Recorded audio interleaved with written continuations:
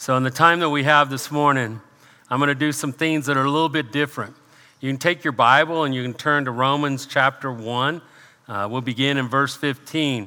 But this morning I'm going to have a lot up here on the screen because I don't want you to miss it. And sometimes this is a thing I might do in a Bible study in a smaller group, but today we're going to do it up here, and there's going to be times you're going to go back and forth, and I may be spending more time on the screen because there's some words, and when we talk about Bible study, there's methods that we use, and there's some words I don't want you to miss today, so I'm going to put it up on the screen. You can take a picture of it, maybe later go back through and underline it in the scripture, however it works for you, but it's really important today because what we're going to be looking at, when we're looking at in Romans chapter 1, we're going to be looking at the gospel.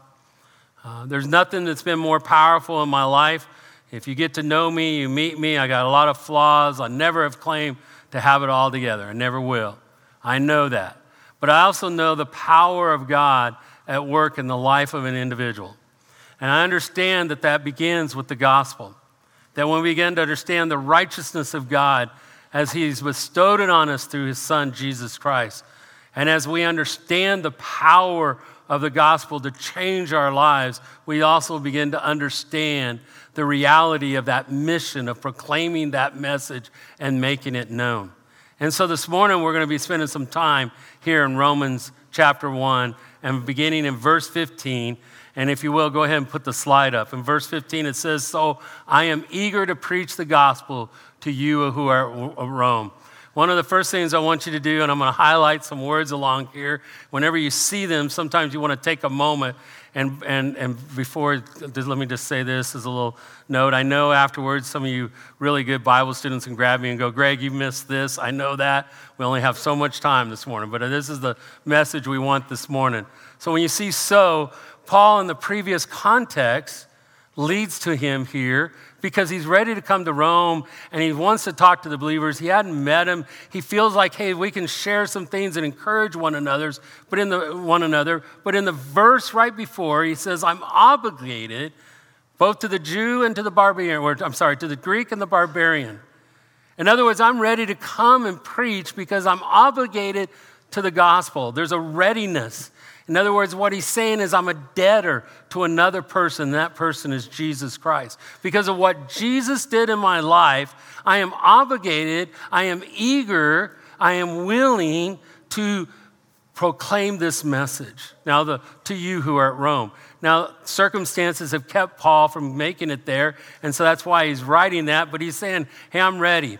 I'm ready to bring you this news of good tidings, this glad tidings, this good news of the gospel, and I'm ready to come and to teach it and to proclaim it there. And so when he says that, the very next verse, in verse 16, he says, "For I am not ashamed of the gospel." Now I want you to notice this. First one he's saying "so," he's concluding what he had just said, but here now he's using the word "for." When you see that, it's gar in the Greek, and it has the idea of cause or reason.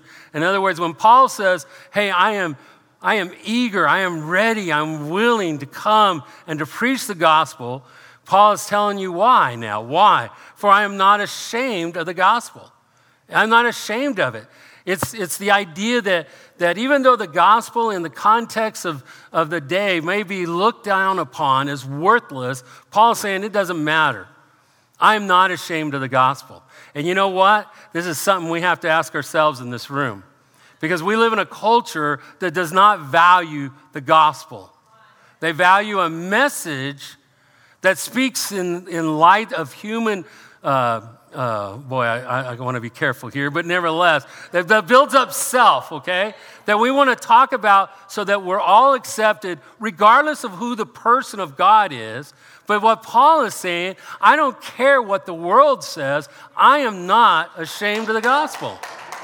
And so the picture is here that as he's ready and he says that, he says, I'm eager. The reason I'm eager is I'm not ashamed of that gospel. In fact, in 2 Corinthians chapter 11, verses 24 through 28, I think is worthy to read. Paul speaking here says, 5 times I received at the hands of the Jews the 40 lashes less one. That means 39, by the way, in case you weren't sure. 3 times I was beaten with rods. Once I was stoned. 3 times I was shipwrecked. A night and a day I was adrift at sea, on frequent journeys, in danger from rivers, danger from robbers, danger from my own people, danger from Gentiles, danger in the city, danger in the wilderness, danger at sea, danger from false brothers, in toil and hardship, through many sleepless nights, in hunger and thirst, often without food, in cold and exposure, and apart from the other things, there is the daily pressure on me of my anxiety for all the churches. Isn't that amazing? You know, when Paul's saying I'm not ashamed, Paul lived it too. Because when I read that list, I was like, gee, how many lashes would I take? He did it 5 times. How many times would I be beaten? I mean, at some point, right, you would just kind of keep your mouth shut. At some point, you're going to say, to face the cold and the hardness of the weather. At some point, to leave the comfort of my home. At some point, that person that I know that sees the gospel and my faith is foolishness and will do everything they can to belittle my faith. Wouldn't it just be better just to not say anything? You see, the reason Paul endured these things is because he wasn't ashamed of the gospel. The reason he was not ashamed and willing to face that persecution is the rest of verse 16. And when he says, if you will, go ahead and put that up. For, again, the cause, the reason, for it is the power of God for salvation to everyone who believes, to the Jew first and also the Greek. In other words, the Jew received the word. They're first in privilege and first in priority because they received the word, the oracles of God first. But notice this right here. We get our word dynamite from. It's the idea of that source, that power of God for salvation. That it is that which God has done and that he promises the restoration of all that sin marred, all that sin destroyed. He promises to restore and really even greater before. For once we were below the angels and now we'll be above because of the work of his son through the substitutionary atonement that we hold so dearly here at Mansfield Bible Church. When we talk about the sacrifice of God's own son, that Jesus willingly laid all aside and left that he might walk among us. God in flesh, the God-man, fully God, fully man, and walk among us, humbling himself and going to a cross. His sacrifice, it was a propitiation. In other words, it satisfied the judgment and wrath of God on iniquity and on sin. It satisfied that he might look at us and call us righteous because of the work of his son.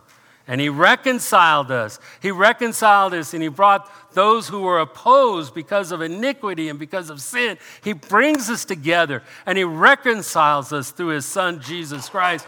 And he redeems us. We were, what is the wages of sin is what? Death.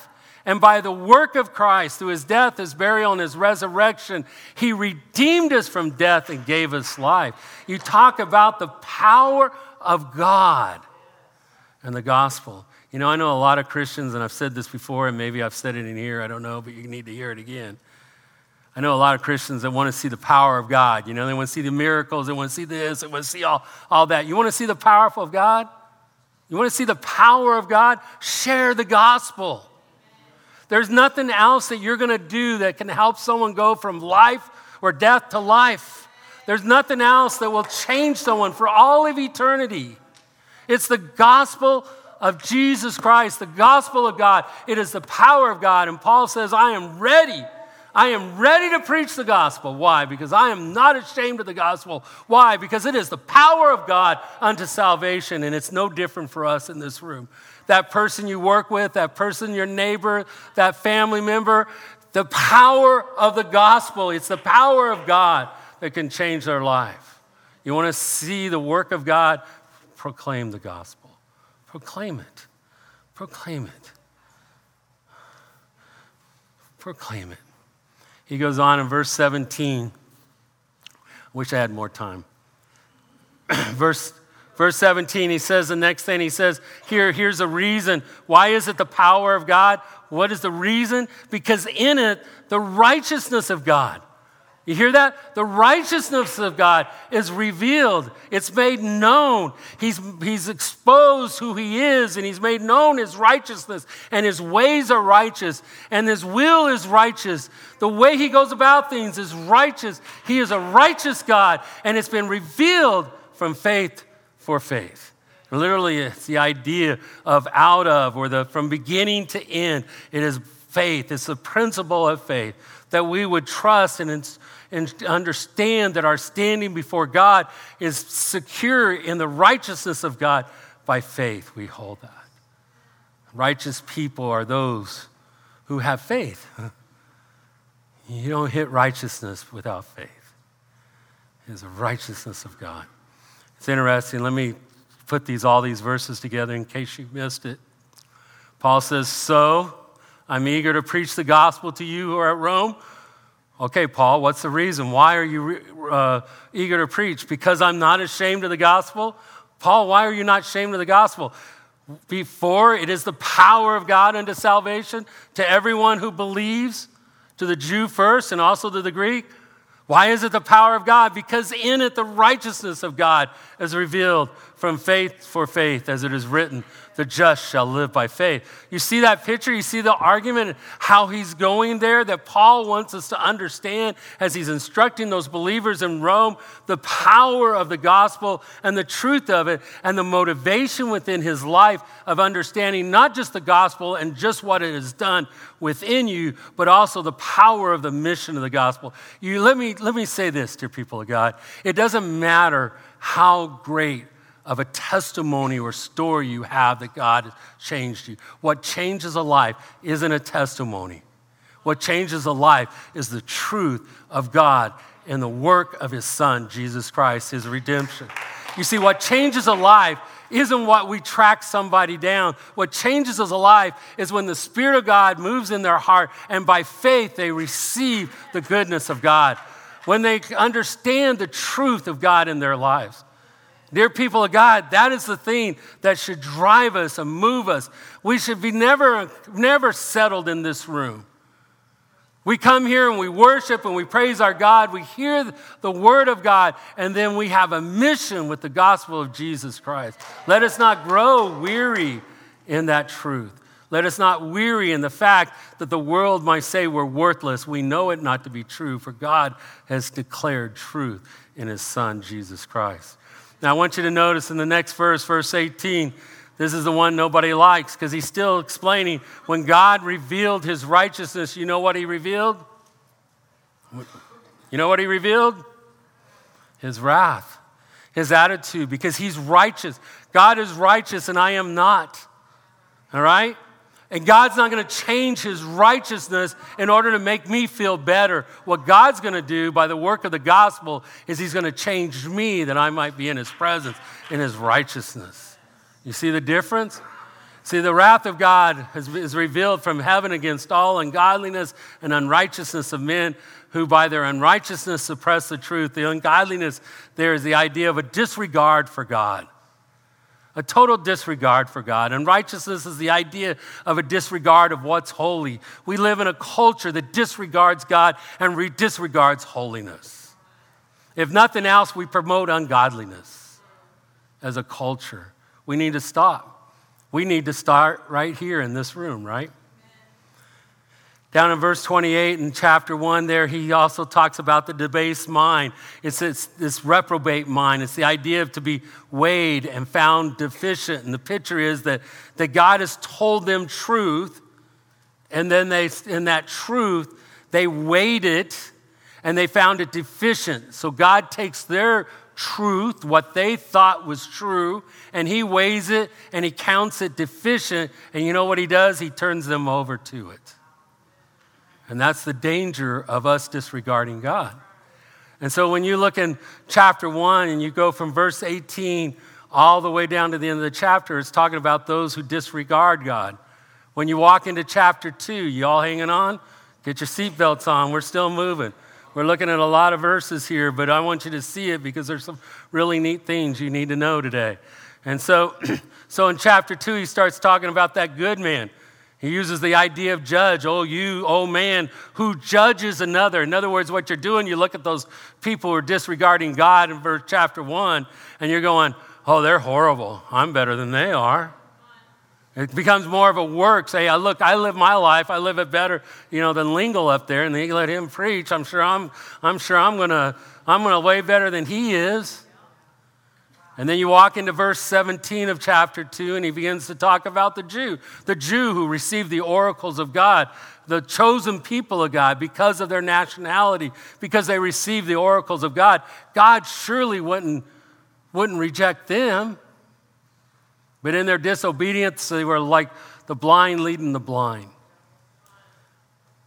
And they were leading off. In fact, in verse 9 of chapter 3, he says this. He says, what then? Are we Jews any better off? No, not at all. For we have already charged that all, both Jews and Greeks, are what? Under sin. He just got through saying, hey, there's none that doeth good, no, not one.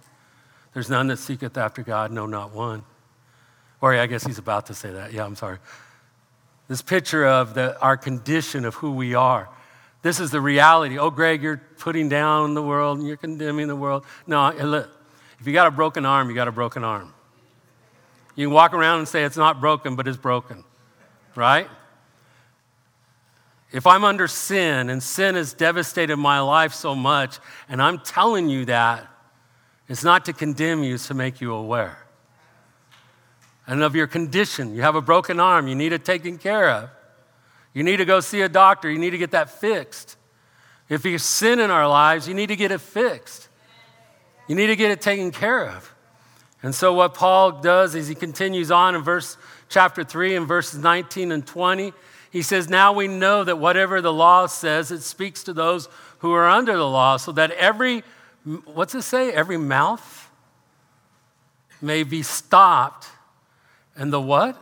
Whole world may be held accountable to God. See, the law didn't come to make us better. The law came to expose our condition, to show us of our need. He goes on, for by the works of the law, no human being will what? Be justified in his sight. It's not going to happen. You can keep every word, every jot and tittle. You can keep every little thing. It's not going to be what justifies you. Since through the law, and this is the reason, comes the knowledge of sin. It's not that the law was to judge and condemn. The law was to expose sin in our lives and our need for God. That every mouth would stop and everyone would understand our need.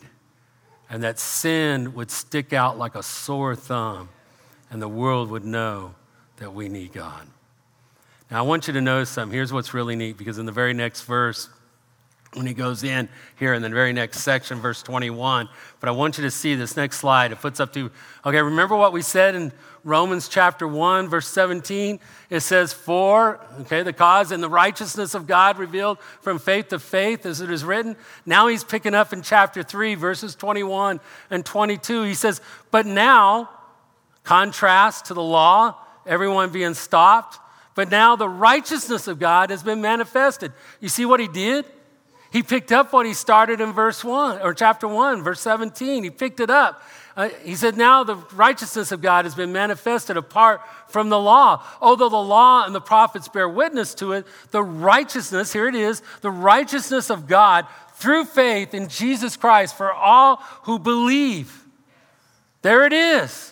You know why Paul endured those persecutions? You know why he was ready to preach the gospel? The power of God, because the righteousness of God was revealed. And what a joy. The source of our faith and of our righteousness is God. The relationship of faith, righteousness to the law is it's separated. They're not the same, they're separated.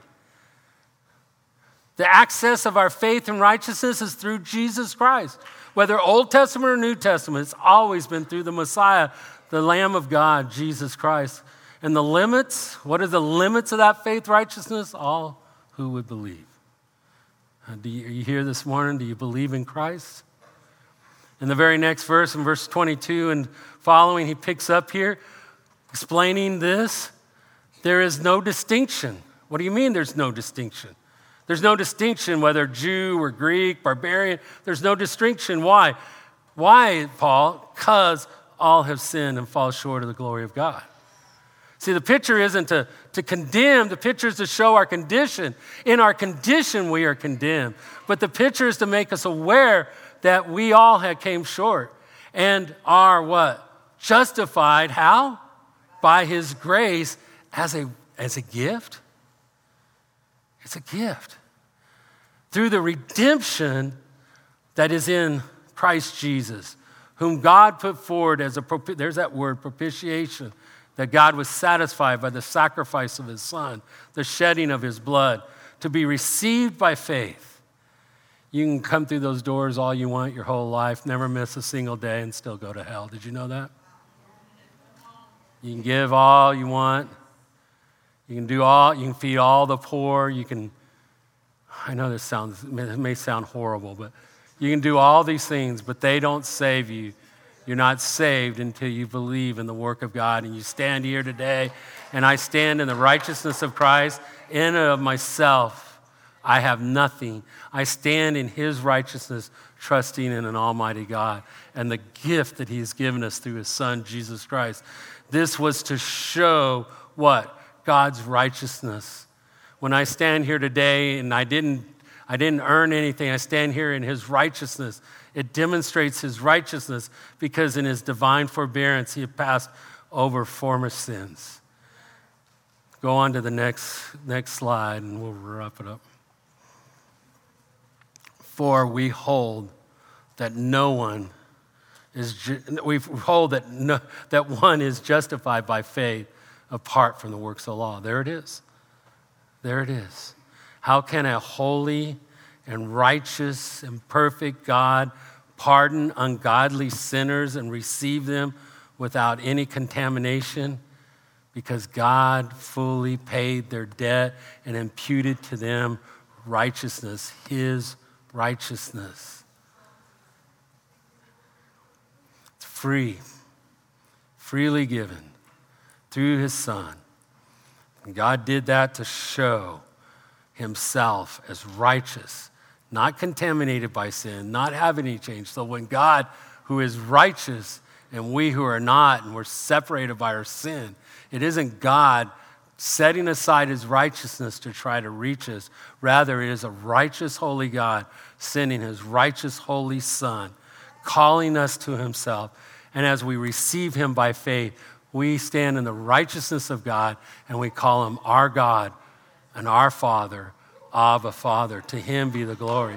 And he is worthy of our worship and our praise. That is the message that you can share that will change every life you will ever meet if they believe. Every life. Every life. To God be the glory. I don't know, you might be here this morning. Maybe you've never trusted Christ. You know, it's easy for us to come in here and think we're all Christians and all believers and, oh yeah. But maybe you've been playing a game. Maybe you've been coming for years, or maybe you've only been coming recently, and you just think maybe coming through those doors or putting something in the offering or whatever is enough to make you saved. And it's not. It's not. Simply by faith. And if you're here this morning and you don't know Christ, then I would encourage you and ask you to come today and receive Christ. Today is the day of salvation. Now is the time. Now is the time. If you're a child of God and you're here this morning, maybe you've gotten a little bit slack, and maybe you've grown a little ashamed of the gospel. You know what, students, by the way, I hope you listen today. Almost every great revival started with students who took the gospel into their schools and in their places, and they were unashamed, and they shared the gospel, and God used them greatly. Around the world, there are people today sharing their faith. Let us join them. Let us join them. If you're here this morning and you're sharing your faith like crazy, praise God. Keep doing it. Let's do it. Let's keep going. Let's keep going. I'm going to ask the prayer team to come up this morning. If you fall in one of those, you want to pray, you want to hear the gospel a little more, then come forward. I would ask you to do that. If you're unsure, you just want someone to pray with, come forward. Let's do that. Let's pray. Father God, I just pray for the power of your gospel. I pray that, Lord, the hearts that are here, that you have been pleased to speak to them, Father. And that, Father, your spirit would move among us in such a way that, Father, your righteousness would be known. And by grace and by faith, Father, we would respond to the truth of your word and receive Christ into our lives.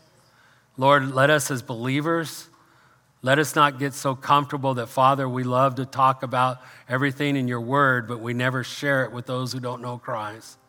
Let us be a people, Father, who not only thirst to know you better, but also thirst and are unashamed to proclaim it. That, Father, there are brothers and sisters around the world today facing the persecution of losing their possessions and being shipped out of a country, and Father, just the beatings and the brought in before governance, and Lord, just amazing. Let us pray for them. Let us join them in the ministry of reconciliation you've given to us. In Jesus' name, amen.